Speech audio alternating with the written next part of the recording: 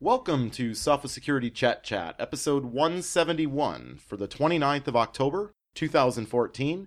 I'm Chester Wisniewski, and this week I only have Paul Ducklin with me. Well, good to hear from you again, Paul. Hello, Chester. You're back in Chicago. I am. The Windy City, I believe. I can't get enough of Chicago, so it was very easy to say yes to this trip. Is it true that it's called the Windy City not only because it does sometimes get windy across the lake, but because of the 19th century penchant of its politicians for being windbags? That is accurate to my understanding. It in fact, is a bit windy physically, but I don't think that has anything to do with it being a windy city. I think you're right.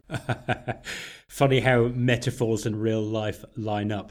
Well, the funny thing to me is, of course, that being out and about today around Chicagoland, I have not run across any sandworms, but that is one of the topics we need to talk about in this week's Chat Chat. Yes, I think they live on desert planets, not next to enormous lakes. In fact, doesn't water kill a sandworm? In this case, the sandworms are targeting Microsoft PowerPoint. We have CVE 2014-4114, and there was sort of a follow-up to it that isn't exactly the one that was called Sandworm, I don't think, but maybe you can clarify that, which was CVE 2014-6352. How worried should we be? I mean, is this a widespread thing? I mean, are we really... I mean, we joke about death by PowerPoint. Is it really that bad? Not really. It's the problem is that if you remember that 4114 vulnerability was, the idea was you get a PowerPoint file, it has buried in it a link to an inf file and a GIF file. The GIF files are disguised exe. They both get downloaded. You don't get asked. And then the inf file, it can't run the GIF file, but it can rename it to exe and set an entry in the registry for it to run later. So it's a kind of delayed action exploit that allows malware to be injected, a drive-by install of a slow sort, if you like. That was patched in Patch Tuesday, so everyone was calm about it, but it turns out that there's actually another way in which things can be packaged that wasn't dealt with reliably by the original patch. So there's this 6352 vulnerability for which Microsoft has a fix-it. And a fix-it is one of those things you go to a special web page and there are two buttons, apply the fix-it, unapply the fix-it. So it's a pretty low-risk thing to do. So one imagines that there'll be another patch next month that will knock this thing on the head forever. These are the kinds of things that can be really annoying for IT people to track down as well when it has that delayed deployment mechanism you talked about, because it's not like you open the file, something bad happens, you panic, and you pick up the phone and dial the extension for the IT guys and go, oh my God, I opened a poisoned attachment and bad stuff's happening to my computer, right? Like you open the thing and then a day later you reboot and then bad things happen. So it's often difficult to find the source of these types of things. You're quite right, and I'm sure that the attackers would have preferred a more direct way into your computer because that means they don't have to wait, and B, there's less to go wrong. But you're right that there is a kind of hidden benefit here, that it does disconnect the vehicle for infection with the actual time of infection. Well, and since we're discussing Microsoft stuff, I think, it's fair to say that in this case, get the fixes. As always, be cautious about unsolicited attachments and don't rely on, spelling mistakes and things, although those can be key indicators. They're not reliable indicators.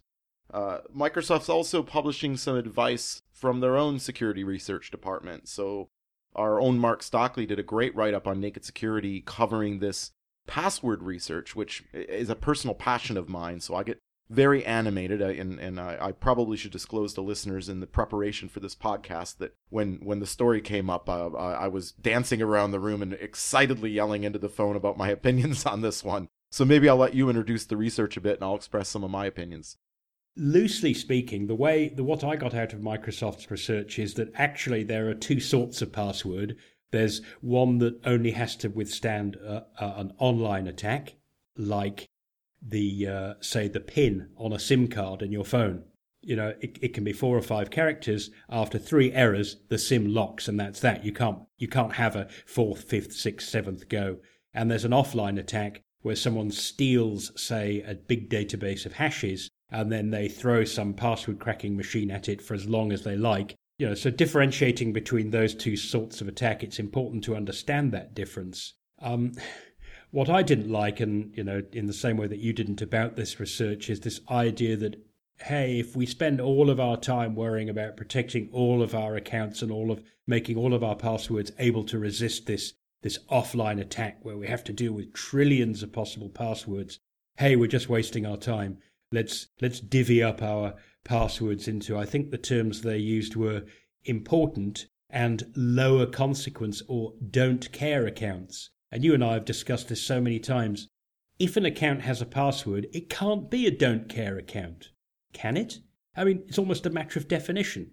If it's a don't care account, then it doesn't need a password at all, and if it's asking you to provide one, you may as well do it decently. The problem is a lot of it depends on system administrators securing their end of the connection in a bargain that you're not really at the table negotiating. Every time I sign up for a website, I don't have any power over whoever runs that website to ensure that they're following best practice when storing my password. So I have to assume that they're not doing it correctly because the evidence shows almost all the organizations that have been breached in a public way the last few years have been caught out not storing passwords correctly. And that goes for startup companies all the way on up to Adobe. So when we look at it in that perspective, as a user, I have to assume that the right thing isn't being done on the back end. I don't know if there's rate limiting to slow down an online attack.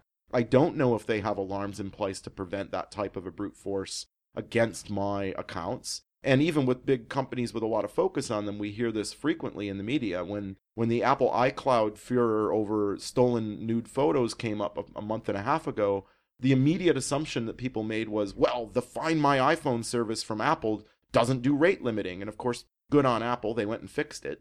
You know, major services like that often don't have these basic protective measures in place. So I have to look at the world as a pretty dangerous place and decide that, gee, if I'm not really sure that others are behaving well, the only thing I can do is make sure I behave well.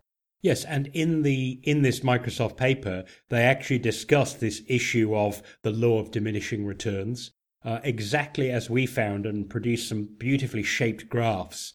In that Philips breach from a couple of years ago, I had a go at cracking the passwords. Almost immediately, I got to the 50% point, and thereafter, I kind of really could have given up. An hour later, I had 1% more, and then 10 hours later, I had another 1%, and so on. So, unfortunately, it is like that old joke about outrunning the lion, isn't it? You know, the two guys about to be attacked by a lion, and one's putting his running shoes on, and the other guy says, "You'll never outrun the lion." And he says, "I don't have to outrun the lion, mate. I just have to outrun you." If you're at the diminishing return ends of the curve, you are less likely to get hacked. Well, and that kind of leads into our next story, which I think is a pretty interesting thing, right? So there's a group of companies out there, including Microsoft, which I expect these researchers may have been involved in some of the discussions around, considering it's about passwords again, called the FIDO Alliance. And, FIDO consists of a lot of big tech companies. If I'm not mistaken, it includes Google, Facebook, Microsoft, Twitter, and many others, who kind of came together and put a little bit of their best engineering effort into what can we do to be as frictionless as possible, I guess, to quote Apple and Facebook in the way they like to do things, but provide enhanced security. And so they got together and created this group called FIDO, which sounds like they're promoting dog food. But what they're really promoting is a universal two-factor solution. Instead of carrying around 43 different tokens on your keychain, one from your bank, one from your office, one from your favorite online role-playing game, etc., they want to come up with one token to rule them all, if you will. I guess it's sort of like the Precious from Lord of the Rings. And, I think they're off to an interesting start. I'm not sure people are ready for two-factor. I mean, you and I talk about it a lot in a very positive way here on the podcast. But, there is resistance from the general population about anything that makes it more difficult to do their favorite things. This is the HID sort, isn't it? The USB human interface device. Basically a slim little USB key, and when you plug it in, it basically pretends to be a keyboard, or it is effectively a keyboard without keys, and it types in at the right moment the magic code that you would otherwise have to transcribe, say, from an SMS. Absolutely, yeah, and there's several different ways these tokens can be used. There's an NFC option to make it compatible with NFC-enabled smartphones. As you say, you can stick it into a USB port and you can tap on it. And they're they're available in, multiple form factors. Right now, there's primarily one manufacturer making these tokens. a company called Yubico. But because the standard is an open specification published by the FIDO Alliance, everyone is welcome to come to the table and manufacture things that are compliant with the specification. So we'll probably see a lot of creative efforts at making it easy to use the second factor. Let's hope that they do something about the firmware on this device that means that it can't be bad USB, eh? Yeah, that would be a bad scene, wouldn't it? I acquired one of these UTF tokens last week when they first came out, and I have to say they're pretty neat. The one I have is about the size of my thumbnail, so it's very small, hanging on my keychain from a little piece of string. Now, this UTF or U2F, I've seen it written, that's Universal Two-Factor, right? Yes, exactly. That's what you need to look for.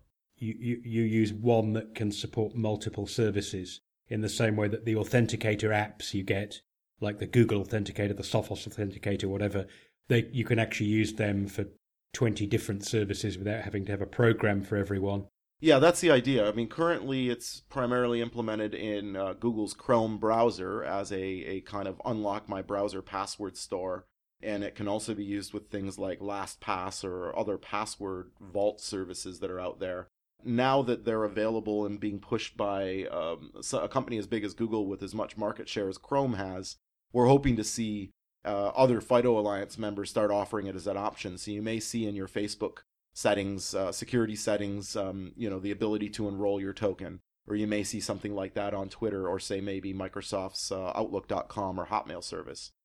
And if I'm not wrong, there are even WordPress plugins for this sort of technology, aren't there? So even if you're running your own boutique blogging site or web service, you can have two-factor authentication using exactly the same technology.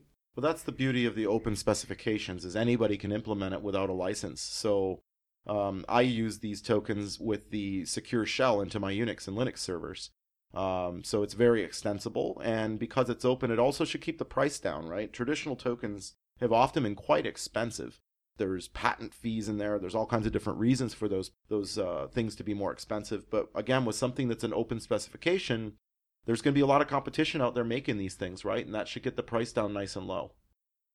And last but not least, we always like to end the chat on an upbeat if we can. And we all kind of feel good about crooks getting in trouble. In this case, it was these people pretending to be Windows support. I've noticed they don't call themselves Microsoft support. They're always Windows support when they call up, telling you have a virus on your computer and they're going to help you out.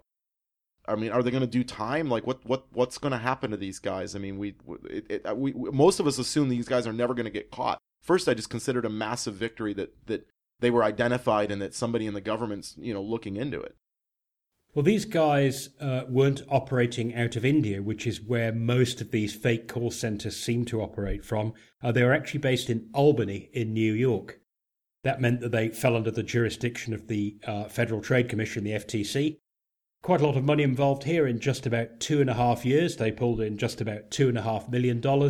And as you say, this is that scam where they're from Windows or they're working with Microsoft or some kind of legal weasel words, and then go on to sell you a pack of lies. There's malware on your computer, pay a fee and we'll fix it.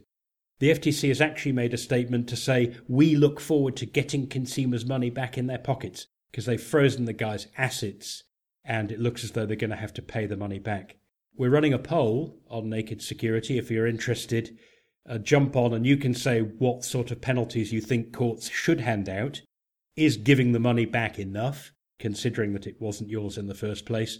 And in the lead at the moment is that people seem to think these guys should have custodial sentences. Only way to get them to stop, apparently. So whatever you think about crime and punishment, there does seem to be a bit of a groundswell of opinion that says that these guys belong in jail. Well, I cast my vote, but I'll keep my opinions to myself until the poll is complete. That does conclude Sophos Security Chat 171. As always, this podcast is available over on iTunes or on the TuneIn app or at soundcloud.com/sophosecurity. And for the latest security news, please visit nakedsecurity.sophos.com. Until next time, stay secure.